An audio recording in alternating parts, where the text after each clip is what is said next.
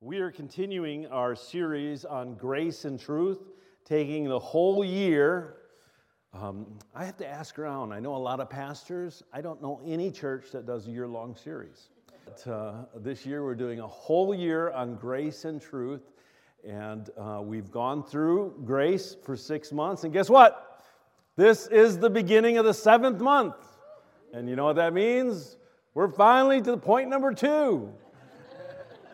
We're talking about truth, grace and truth, and so in July we're taking the whole month of July and just asking the question, well, what is truth? And so, you know, a lot of people have sources for truth. Some people look to CNN. Some people look to Fox News. That's a source. There you go. How about Al Jazeera? How many ever read Al Jazeera? I highly recommend that you do. It's produced in a Muslim nation, but you get a different perspective when you read something from a different country. BBC, there you go. All right, and that's another. So all of these, and then there's universities. This is actually a picture from Cambridge University, which is Jimmy and I. Remember that? We were there about just over a year ago, and just being on the campus in England, in Cambridge, I felt more intelligent. It was weird. There's something about being there, like this whole place has just dedicated itself to learning and knowledge for so many years, and the most brilliant people in the world study there, and as well as Oxford, its sister university, not far away. So these are all places where you can find information, but not necessarily truth. Then you have things like scriptures, and this is a picture of the Quran, which many people look to, and then you have something that we use called the Bible. And so all of these are different sources of information, and of course, there's truth. But what is truth? And that's the question of this series. The Bible is true, and I would hope we believe that, but even Jesus said, "You search the Scriptures, for in them you think you have eternal life, but these are they which testify of me. But you are not willing to come to me that you may have life." You know, you could memorize this whole book, the Bible. You could memorize this and not know truth. When I was going to college, could you turn this down a little bit? It just seems too loud. I took a class on Christian traditions because I thought, even though it was a secular university, I went to Western, I thought, wow, I'll learn a lot of good stuff, you know. And the man who taught the class in the religion department was probably the most intelligent man I've ever met. Not only did he know all of Scripture, probably by memory, but he knew it in the Greek, in the Hebrew, in the Latin, in German. I don't even know how many languages he knew. Whatever word you brought up, he could give you the word in whatever language that word came from, the definition of it in its original language. He was brilliant. But you know what? He did not know truth. And the whole time I was in that class, I was a young, on fire, born-again, Spirit-filled, Pentecostal Christian, right? And he'd say stuff, and I was compelled to say, "Excuse me, sir, but the Bible said," and I remember one class, he said something, I raised my hand, and he said, "I know what you're going to say." And he did. He knew the verse I was going to quote to oppose what he just said. And we just spent the whole time arguing because he didn't know truth. He didn't believe this was true. He actually believed it was a collection of myths and stories that we can learn moral lessons from. But he openly said, you know, that's nothing more than that. And so that's the difference between Christianity and Islam, the primary difference. So, and if you're ever talking to someone who is Muslim, keep this in mind, that they don't worship Muhammad. They have deep respect for Muhammad, the prophet, but Muhammad is not Islam's Jesus. The Quran is Islam's Jesus, okay? And the Bible is not our Savior. Jesus is the Savior of Christianity. There's a big difference, all right? And so we're talking about what is truth. Most people, well, the Bible is true. I'm like, yeah, the Bible is a source of truth, but even Jesus said, if you search the Scriptures, you're not going to find truth. They testify of Jesus. You need to know Jesus. And then there's this other statement. Truth is relative. How many have heard that before?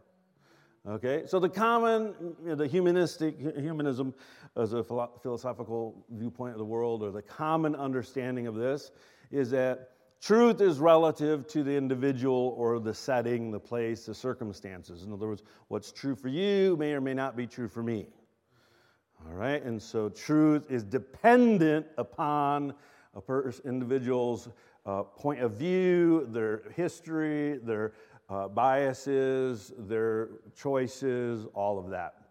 And the problem with that is eventually you run into this thing called objectivity, objective reality.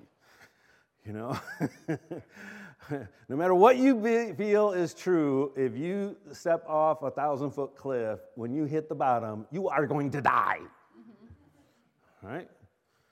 And so there's objective reality does exist. And so those who embrace this idea of relative truth kind of like they're ignoring this incredible thing called objective reality. All of science, by the way, is based on the Christian idea that there was a creator God who created the universe based on immutable laws that he created, okay, and that we can know what actually exists through experimentation. And so science is not opposed to Christianity. Science is actually the fruit of Christian thinking, if you study the history of it. And it's based on this idea that we can reliably test things because there is truth, and if you test it and it isn't verified, then it's not true.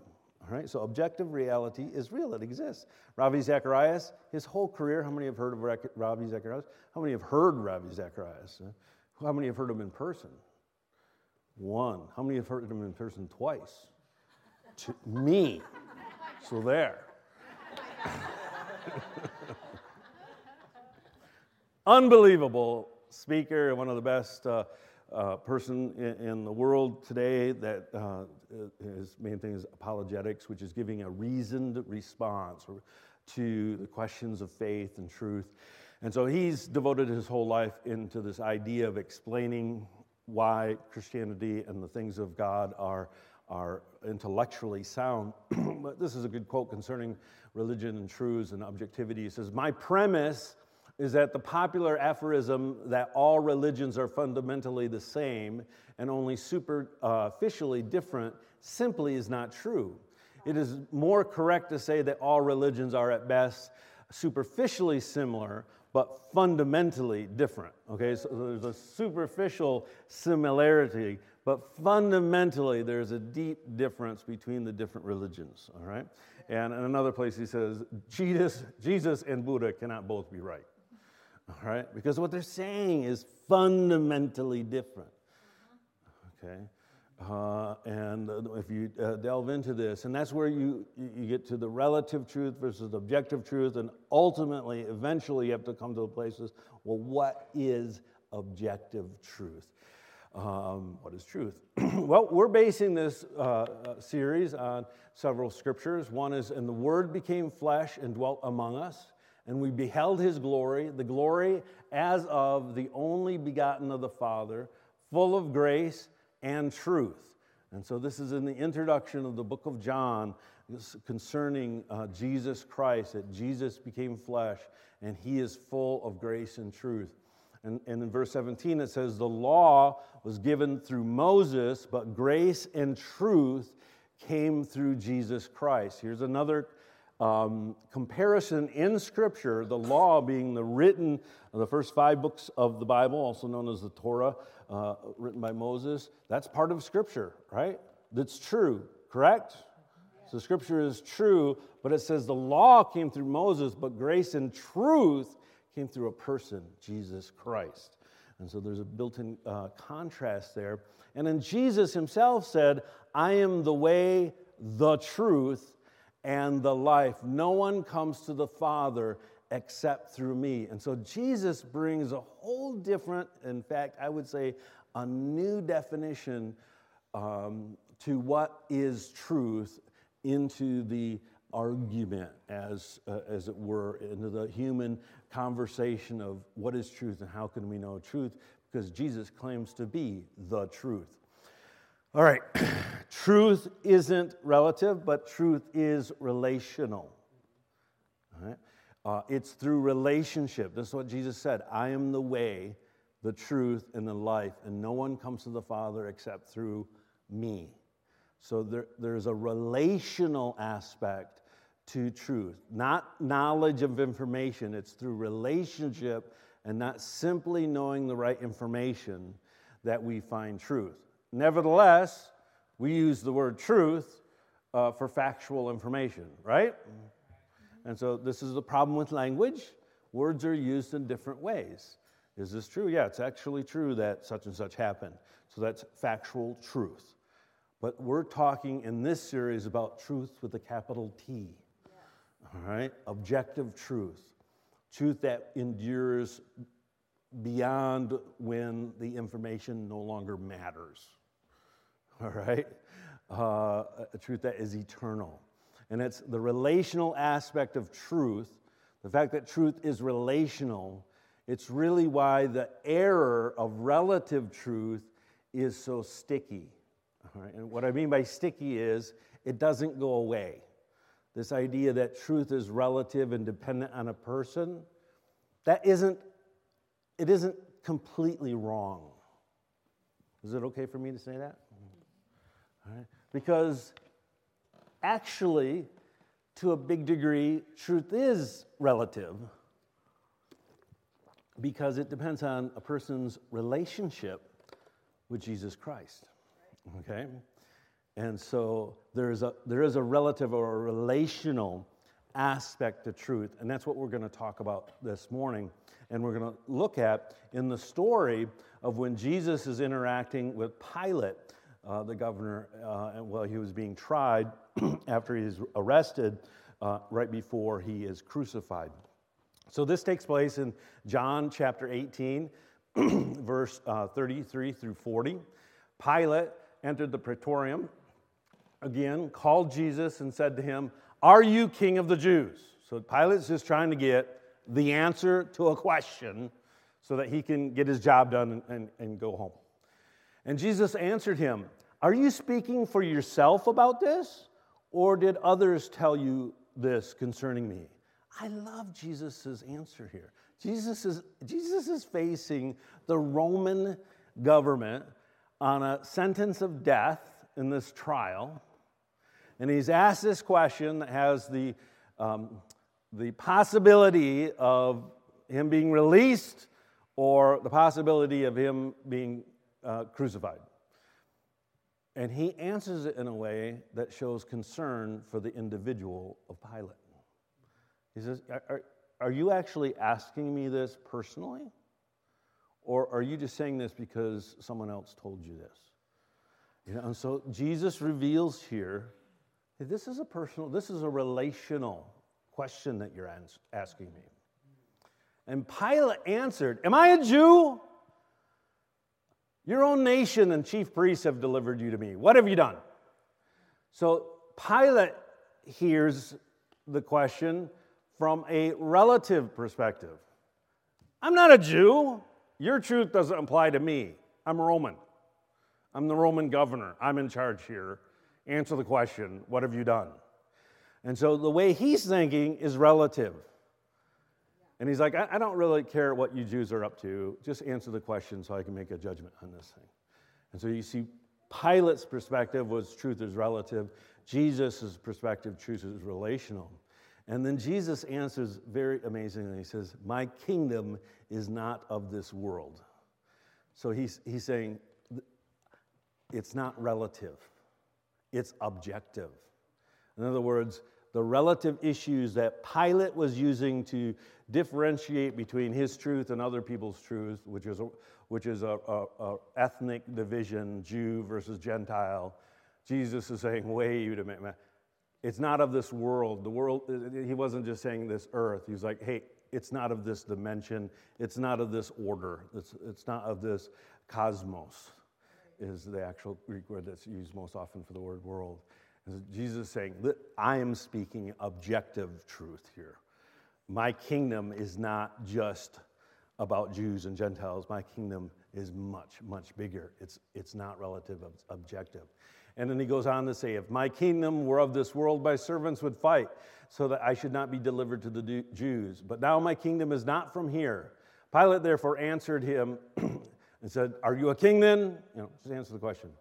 And Jesus said, you say rightly that I am a king. For this cause I was born, and for this cause I have come into the world, that I should bear witness to the truth. Everyone who is of the truth hears my voice.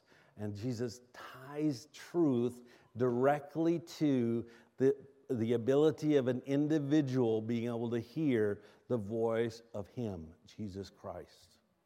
So it doesn't matter what information you learn in college or in the news or whatever source you may have. The only way that you can know truth is to hear Jesus' voice. And that's relational. Jesus said, no, he slams back and said, you need to understand truth in the way that it really is. And the way that Jesus represents truth is that it's relational. And then Pilate says the famous question, and what we're basing this series on, well, what is truth? So 2,000 years ago, people in the world basically had the same mindset that we encounter today. What is truth? Whatever you make of it, right? Why do you even bring up this question? Nobody can figure this out. See, we think we're dealing with new questions. There's nothing new under the sun. There are no new objections to Christianity, all right? People come across new ideas. It's only because they haven't studied history. It's the same old ideas repackaged again. It's kind of like what do you call this? Dress. Style. Yeah, see, I'm not very much into fashion and stuff. Yeah, just put it in the closet, it'll come around again. So Pilate said, what is truth? And then he's jumping back to this idea. His understanding of truth is that it's relative. And then, well, you can argue that forever. But what Jesus is saying is not relative at all. It's relational. You need to have a relationship with me, and that's never going to change.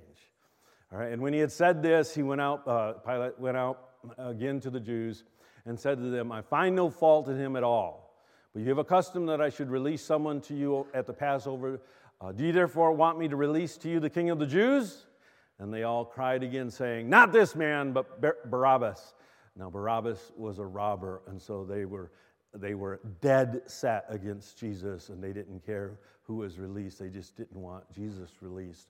And then the most powerful part of the story, I'm not going to read it, I'll just summarize it, that Jesus then demonstrated the true nature of truth by personally, in his own body, taking upon himself our sin, the guilt of the sin of every man, woman, and child on planet Earth when he was crucified on the cross, he was beaten, tortured, nailed to the cross, and died. And in that death, for that moment, he was separated. He cried out on the cross, my God, why have you forsaken me? So he personally endured the penalty of everyone's sin, taking it upon himself individually, so that we, all of mankind, everyone who hears his voice, and who accepts what he's done can be restored into relationship with one another and with God. All right, and that's what truth is. All right, is what Jesus accomplished on the cross. Another philosopher who works with Ravi Zacharias, Os Guinness, says, at first sight, the biblical view of truth is obscene to modern men, modern minds. And I just want you to say, when you're encountering, especially someone that's academic or intellectual or, is arguing philosophies and stuff, don't be upset that they get offended with the idea of Christians' stance of objective truth and that the Bible is true and we have to base our life on it. Because the idea is, they've been taught, they've been trained to think that is a bad idea. The idea in and of itself that there's this is true and everything else isn't, is offensive to them. Don't be put off by that, have empathy. But it's just true. It's obscene to the modern mind. It's arrogant. They think we're arrogant. Unfortunately, Christians come across as very arrogant. And we need to come across humble, all right? It's intolerant, it's divisive, it's judgmental, and it's reactionary. But on a deeper level, once they understand the relational, and you have to get past the informational aspect of truth to get to the relational aspect of truth. All right? Now, the informational aspect is important. You have to believe that Jesus actually lived on the earth and said what he said. But it's unto relational. On the deeper level, biblical view is profound. It's timely. It's actually urgent for today, even for those who reject it.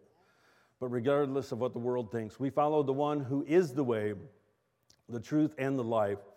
We therefore worship and serve the God of truth, whose word is true, and who himself is true, and may be trusted because of his covenantal faithfulness. It's based on his faithfulness, that personally he was faithful, always has been faithful, always will be faithful. I don't know if you know this, but we have on staff a talented graphic artist. His name is Pastor Mark. And so he's explaining, he says, this is how he's explaining truth, that in the beginning, at creation, there was unity with God and with one another. We were all together, mankind, and this was the original intent, that God and men would live in paradise, right? That's what we are looking forward to, the restoration of that. And so there's real community, there's not divisions, and it's the idea of shalom, which is a Hebrew word which means not just peace, but not just absence of conflict, but the presence of an abundance of everything good and lovely and peaceful. And relational peace.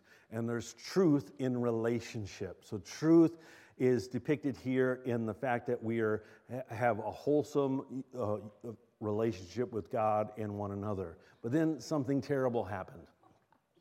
Okay, that unity was broken by the fall, and it broke relationship. All right, humanity chose its own truth, and this happened in the garden when Eve was deceived, and then Adam sinned by violating God's word and choosing what they wanted to believe rather than what God told them. And you know what? That's what's been happening ever since. And Mark described what those little drawings were on the bottom. I can't remember which all of them. Some of them are pretty obvious, money and things like that. There's a tank. So there's all kinds of different things that people now use to define their world, what's important to them, or what's true, what matters, whether it may be their personal desires, power, prestige, money, entertainment, unwholesome sexuality, intellectualism. All these different things become truths, and it's because we're divided, and then in our division from God, we cluster with people that think like we think. And so there's endless different divisions within humanity, and so we're broken, and the brokenness just continues to fragment. The whole of mankind is fragmented, and then us as individuals are fragmented as well. And then this wonderful thing happened when Jesus came. We call it redemption. All right? God, through Jesus, came to restore us into relationship. And he did that on the cross, when he took the penalty and he bridged the gap. He came revealing grace and truth. And that, there's an order in Scripture that Jesus is the fullness of grace and truth. The law came through Moses, but grace and truth through Jesus Christ. And grace has to be first.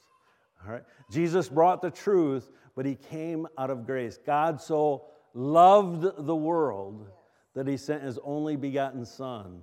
And so the motivation of Christ's coming is not just to tell us the truth and get us right. It's to communicate the grace of God that we are accepted when we receive him and revealing the truth. And so on the cross, Jesus bridged the chasm that none of us could ever cross. All right? He reconnected individuals as well as mankind to God, crossing that chasm. And so then we have what we would call restoration, which is the end goal, where we return to the original intention when God created mankind to live eternally with him in relationship and with one another in perfect relationship, restored relationship and proper alignment between God and each individual, between God and all believers, all right? And so there's, it's not just like a personal salvation where you get to spend eternally personally with God. We get to spend eternity with one another in God, having our relationship restored perfectly. There's not going to be any interference, any breakdown between personal relationships. And then as a community, we're in right relationship with God. And then with God and all of creation. Because the restoration of that Christ accomplished on the cross doesn't end just with people going to heaven. It actually ends with Christ returning to earth and restoring the proper order of the whole of creation. Everything that sin has broken, Christ is going to restore to its original intent, all right? And so we will spend eternity with God, living as humans in God's presence, not fallen, broken, sinful humans destined to die, but restored, redeemed, resurrected men and women in perfect relationship with one another and with God, interfacing with God and interfacing with the world in the way it was originally created. I know, it's astounding. The whole universe is going to be shifted, and everyone, it's going to be amazing, all right? We don't know what it's going to be like. And it's going to happen fully when Christ comes. So my question to you today is, where are you at? Are you there? No, nobody's there. If you think you're there, you need to go see a psychiatrist. All right, because nobody's in perfect unity. We've all sinned and fallen short of the glory of God. All of us struggle. All of us live in brokenness. And so that original intent was permanently broken. And if there's one thing all of humanity agrees, is that something's wrong. Everybody has a lot of solutions, but everybody agrees it's broken, man. This thing's not working right. So are you there? And that's where people not living in relationship, they haven't come to the cross, they don't know Jesus Christ. Maybe they know religion, maybe they know a lot of information, but they haven't made a reconnection with God, and so they're living in their own separate truths, and those truths are separated from God. Or maybe you're here, maybe you're at the place where you've seen the cross, you've heard the message, and you've accepted that through Christ you can be reconnected to God. And I would say this is where most Christians live.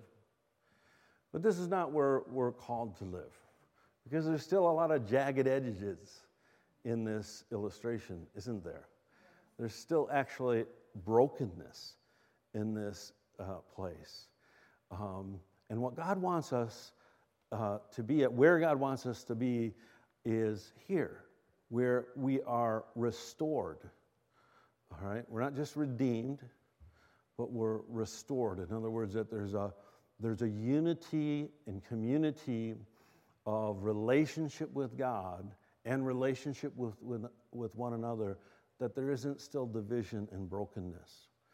And so as Christians, we sometimes experience a moment here when, maybe for you it's in a worship service where you're able to forget all of your problems and you experience the presence of God, or maybe for you it's in a time of prayer where you hear God's voice and there's just a clarity and you just, all of a sudden you just love everyone and you love God and you don't, there's this perfect sense. But then, you go back and you face a problem in life. You go to work and your boss yells at you, or, you tell your kids to do something and they do the opposite. And then you jump back into this category and it's like, all these problems in life, but I'm hanging on to God through Jesus. And it doesn't mean you're not saved, And sometimes people fall back or get stuck back here. It's like, I just want to live in my own world. And sometimes people camp out in their own little truth for weeks, months, days, years, decades. Maybe they've heard of the cross, but they haven't really accepted it. And more importantly, they don't live in the restored relationship that we're called to. And listen, you don't have to wait until heaven to live here. Because Jesus on the cross said, "It is finished." Everything that needs to happen for you to live in perfect community and unity with God and one another has already happened. Everything that needs to happen to free you from sin has already happened. And so if you struggle with this sin, it's not because you can't be free from it. It's because you're hanging on to something that's not true. It may be informationally correct, an experience you actually had that caused a wound, but it's not ultimate truth, all right? Because you're set free from sin. Sin no longer has dominion over you. The Bible says that. Jesus accomplished that on the cross. Now, we still live in a world that's broken and filled with broken people, all right? But as an individual and as a community, we can live in the wholeness of truth as God intends for us. And if we slip back into this area and need to cling to the cross during a difficult time, that's okay. But realize God is calling you into that. And when Christ comes back, you're going to stay in that place forever. If you're here today and you keep going back and forth, or maybe you've never gotten to the place where you said, "Oh, I get it. Jesus comes and brings truth." Truth doesn't mean you understand the answers to all the questions. Truth means that you can't understand the answer to all the questions, but Jesus does, and we can connect to the one who knows the answer and has the solution for every one of our problems. It doesn't mean we give up on learning and researching. That's good. That's part of what we're created to have a mind that asks questions. But it means that we're connected to the one. We realize that the relational aspect is the most important aspect of truth. And so I encourage you to cling to the cross and then seek to live in the place where you're in unity with God, and with one another, so that those divisions no longer cause you to be separated and to pull back. Would you join with me in a word of prayer? Father, we thank you for your grace, Lord, that you've come and offered salvation to each and every one who embraces you. And as we ask this big question over this month, what is truth? I pray that you'd help us learn and help our minds as well as our spirits and our hearts be open to the presentation of truth as you've given us in the person of Jesus Christ. And not only for our sake, Lord, but for our community's sake and for this generation that desperately needs voices declaring what truth is, that welcomes people into relationship. And so, Father, let us be those who walk in the truth. In Jesus' name, amen.